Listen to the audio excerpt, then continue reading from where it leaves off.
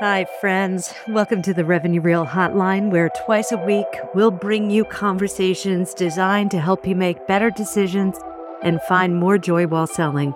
I'm Amy Rahovchek, and I'll be your guide. Let's go.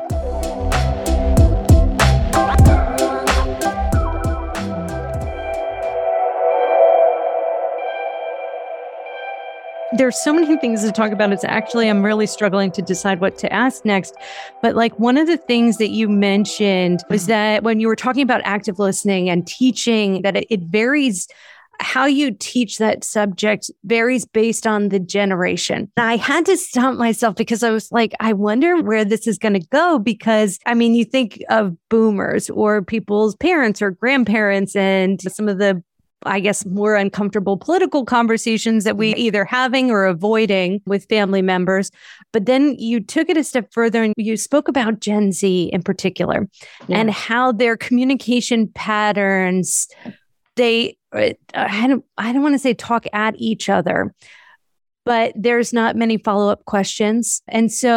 And I'm also laughing though, when you think about it, Sam, I like this question, joking around, how many hours do you think a recent college grad has spent on the phone conversations with people that they know? Should we over under 10 hours total in 22 years up until that point?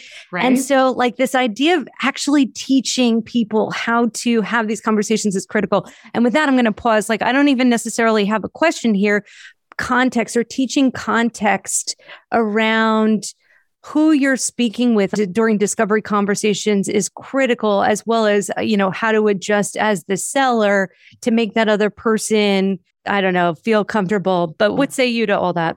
I think so. A couple of things. One, I really nerd out on this kind of stuff. So question asking, conversation building, how do we use EQ to understand who's in the conversation, who's in the room? How do we get something out of them if they're more excited or more introverted? If they're more excited, how do we get them to stop talking and shift the conversation to other people? Not like I've ever been there before. I think to me, the active listening piece is something that I've always been really good at. I am genuinely curious. I would love to know about you. When you share something with me, I'd love to pull that thread and understand a little bit more and so forth. And sometimes that can also be overwhelming for people, right? I've been referred to before as when you meet Sam, she's going to ask you a firing range of questions. Don't be alarmed. It's just her natural style.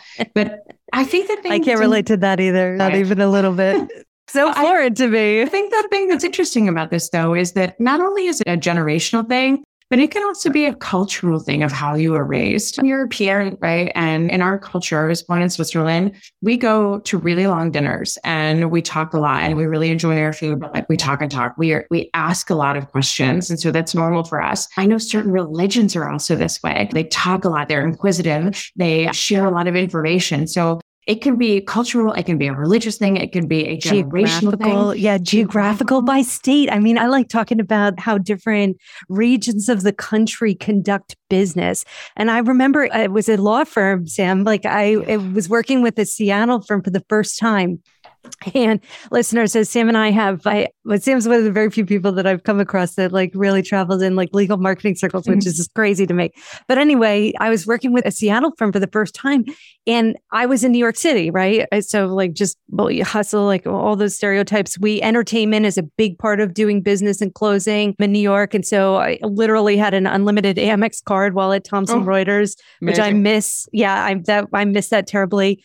Anyway, one of the things that was shared early on in the engagement with the Seattle firm is we don't send emails after 5:00. It was literally considered rude because everyone had already left at that point and it's very naturey or whatever. So we're outside, we're with our family. And it clicked for me many years ago. And so now it's also one of my favorite things to teach about is, understanding the geographical implications of who you're speaking with as well. I think you're totally right. And I think the way that I realized this, the thing that where it really stuck out to me the most was one, I kind of started to think about this with sales when I heard this great NPR piece, and NPR talked about active listeners and question askers. And so think about this. We know from research that's been done by Forrester Research, we know that the number one thing that B2B buyers want from their sellers is active listeners. That never appears. I have yet to see it appear anywhere on a sales enablement list. Now, the next thing that we know is that based on this NPR piece, that people like people more if they ask questions, but they like you exponentially more if you ask active listening questions. We also know that what we think about how our likability factor, who we want to buy from, we want to buy from people that we like and we trust. Right. So you think about all these things together. Buyers don't only want us to be active listeners, but they also buy from people they like, and they like people who are active listeners more than somebody who isn't a good question asker. So we're kind of hitting the trifecta there. But where this became apparent to me, one of the things I look at for the generational piece is, I remember when I met my husband, my now husband, in fact, it's his birthday today. He's 38. Happy birthday, husband. Happy birthday, Ryan. I turned 41 a couple of days ago. He's 38. So we have... happy birthday, Sam. Thanks, Amy. But our age gap is relative, right? It's very small. But I remember, I think it was our very oddly, our second date was at a house party that he brought me to. I met his friends for the first time who were about his age or a couple of years younger. And being the inquisitive person I am, I asked questions, I listened to their stories, I asked active listening questions. And we left the party and he was like, "Oh my God, everybody loved you." And I'm like, "That's hilarious. I wonder why." And he's like, "I don't know." And I was like, "I'll tell you why. They don't know anything about me. But what they love about me is that I asked them questions about themselves and that they got to tell their stories." But then I started observing them and I was like, nobody asks me questions. And I realized, and I started reading up on this, it's a generational thing. So when you think about the kind of lower end of the spectrum of millennials and then those Gen Zs, to quote what you said earlier, that is how they exchange information, is by talking. It sounds so rude, but it's about talking about themselves. So I show up to the call and I tell you, "Amy, oh my gosh, I just had lunch. I had a salad." And then you're like, "I had a burrito." And I'm like, "I drank a Pepsi." And you're like, "I had a ginger ale." That's how we exchange information. And which is kind of contrary to how I do, which is, "What'd you have for lunch? What did you drink? Where'd you go? Where'd you grow up?" And ask you all those questions. So when we think about teaching our teams active listening and how to be great sellers, or even how we do that, right? The generation is huge to consider. What I would say, if you're listening to this and you're like, "I have no idea where to even start," I think what you can do is start in your personal life. So as you end the day or you start tomorrow morning, depending what time you're listening to this, think about asking your neighbor, your spouse, your kids, your partner, whoever you live with, ask them a question. "How was your day yesterday, by the way? What do you have on the docket for today? What are your plans for this weekend?" Ask them an open-ended question. Wait for the response, and then ask them another question based on those answers. So if I'm like, "Amy, it's Thursday. What do you have on the docket for this coming weekend?" They're like, "I'm going to hang out with my 90-year-old grandpa." And if I say, "Cool, I'm going to do this," I'm not active listening, am I? But if I'm like, "What, 90? Oh my gosh, show me what the plans are. Is your family coming to town? Like, what's the deal?" That's active listening. So just listen to the answer and find one more thing that you can ask on top of that. Now, one additional nugget here. If you really want to ace your game, then think about how you can tell a story. So I would ask you that, Amy. You would tell me about the 90-year-old thing. I would ask you a question about what's the celebration, whatever. And then you would tell me, and I'll say, "This makes me think of when my grandmother turned 90. She was my me in Switzerland. I flew to Switzerland for 72 hours to be there to celebrate. I remember we were standing at the party and we were looking around and we couldn't find her. And like my grandmother was like a sound mind at 90. She wore like leggings or pantyhose and high heels. Yeah. We found her standing at the bar watching a tennis match because she loved tennis. That's awesome. So I can tell you a story, which then get you to probably tell me a story. And then I can ask you another question in return, right? And it's kind of like this delicate dance, because if I just kept asking you questions, you'd be like, "Shut up already." Yeah. So I have to tell you a story, right? And kind of find a balance there. I love it. And you mentioned something else when you were going through that ask question and then tell story. It also gives the conversation partner a chance to rest, which I thought was pretty brilliant. Just give them just rest and listen for a moment. Well, I loved your first step, like start in your personal life, but I would add or propose a different first step. And that is to pick up a copy of Sell Without Selling Out by Andy Paul, which, Sam, I'm not sure. Have you read this one yet? Selling out? I haven't, but I am going to be on Andy Pa's podcast in the fall. So I'm excited about that. Oh my gosh, she's amazing. Okay, so it breaks down the selling out equals being salesy. Selling in is essentially the opposite of being salesy. And he differentiates between persuasion and influence, which I thought was brilliant. And also, then he goes on to teach about the 4 different pillars that build on top of one another that lead to selling in. First one is connection. Second one, curiosity. Third pillar is understanding. And the fourth pillar is generosity. And it's just brilliant. It will take these concepts that you think that you understand and just, my brain broke multiple times over while reading it. But when I'm teaching about this now, like he breaks down a mini guide to like question types.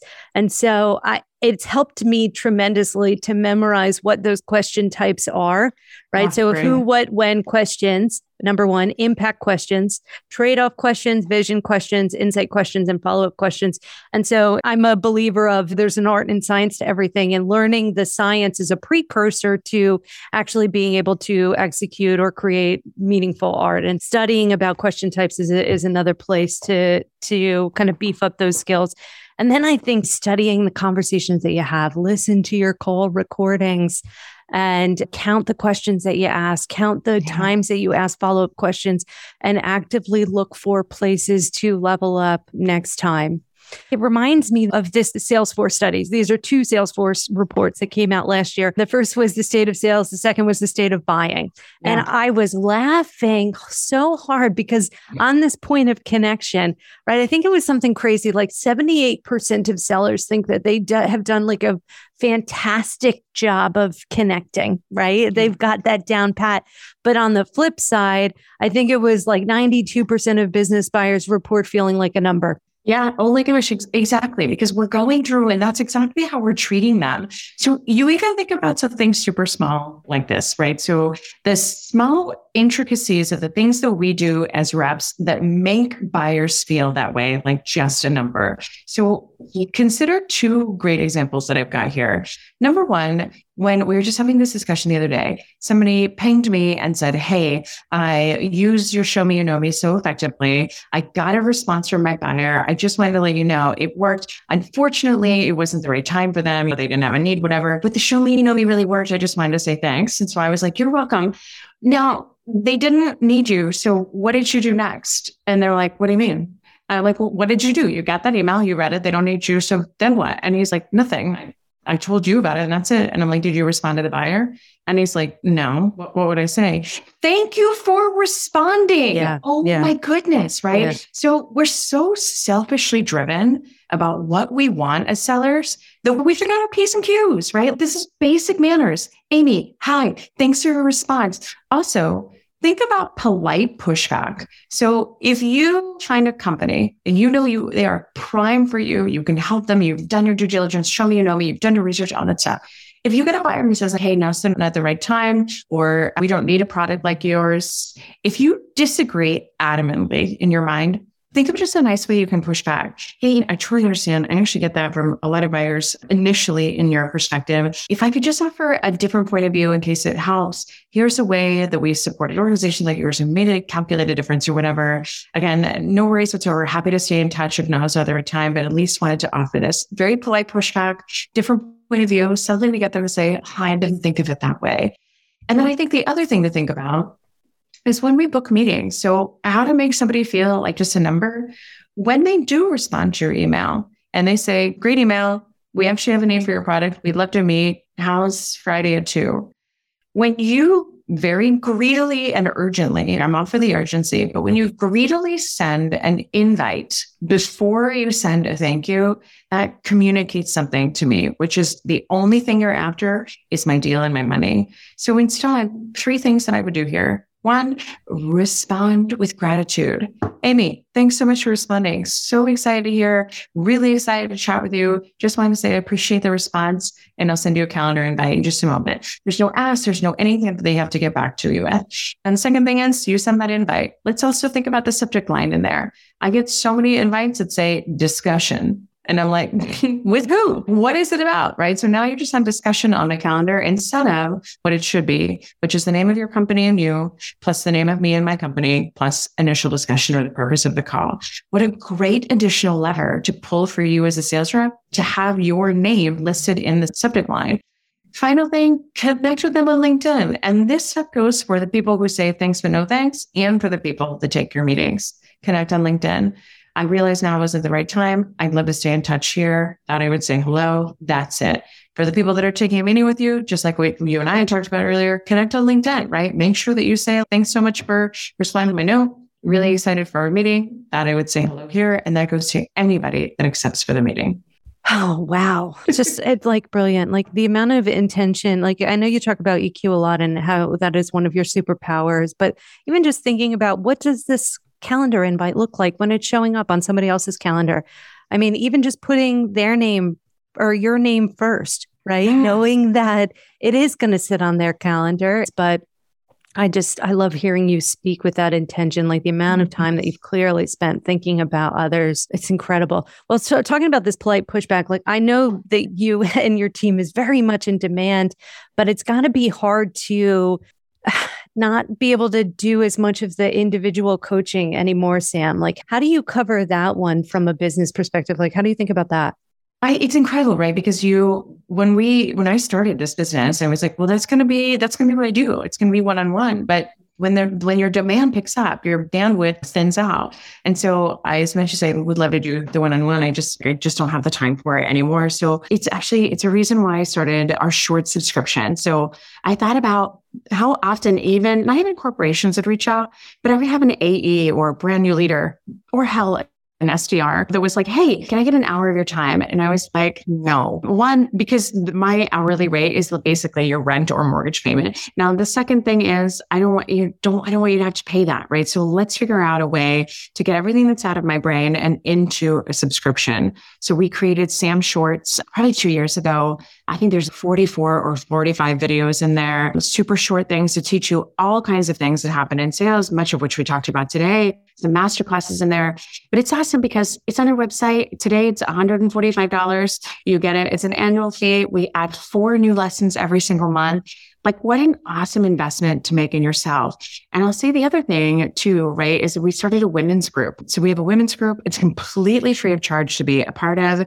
And the cool thing about it too is like, just the rave reviews afterwards. So it's a women's leadership group. You do not have to be in leadership to do it. But just come and listen to the topics that we talk about. We talk about imposter syndrome. We talk about being underestimated. That's what we talked about last time. We talked about managing up, how to deal with bosses that have absolutely no idea what they're doing in sales, which is super fun. We don't record the sessions. They're totally free, right? And it's just an awesome opportunity to learn, to come and talk about whatever is on your mind, or to never say anything at all and just to learn from other people. So I think just 2 ways that I can spread my bandwidth around and still make the impact that I've been hopeful to make. Oh my gosh, that's so polite. So very,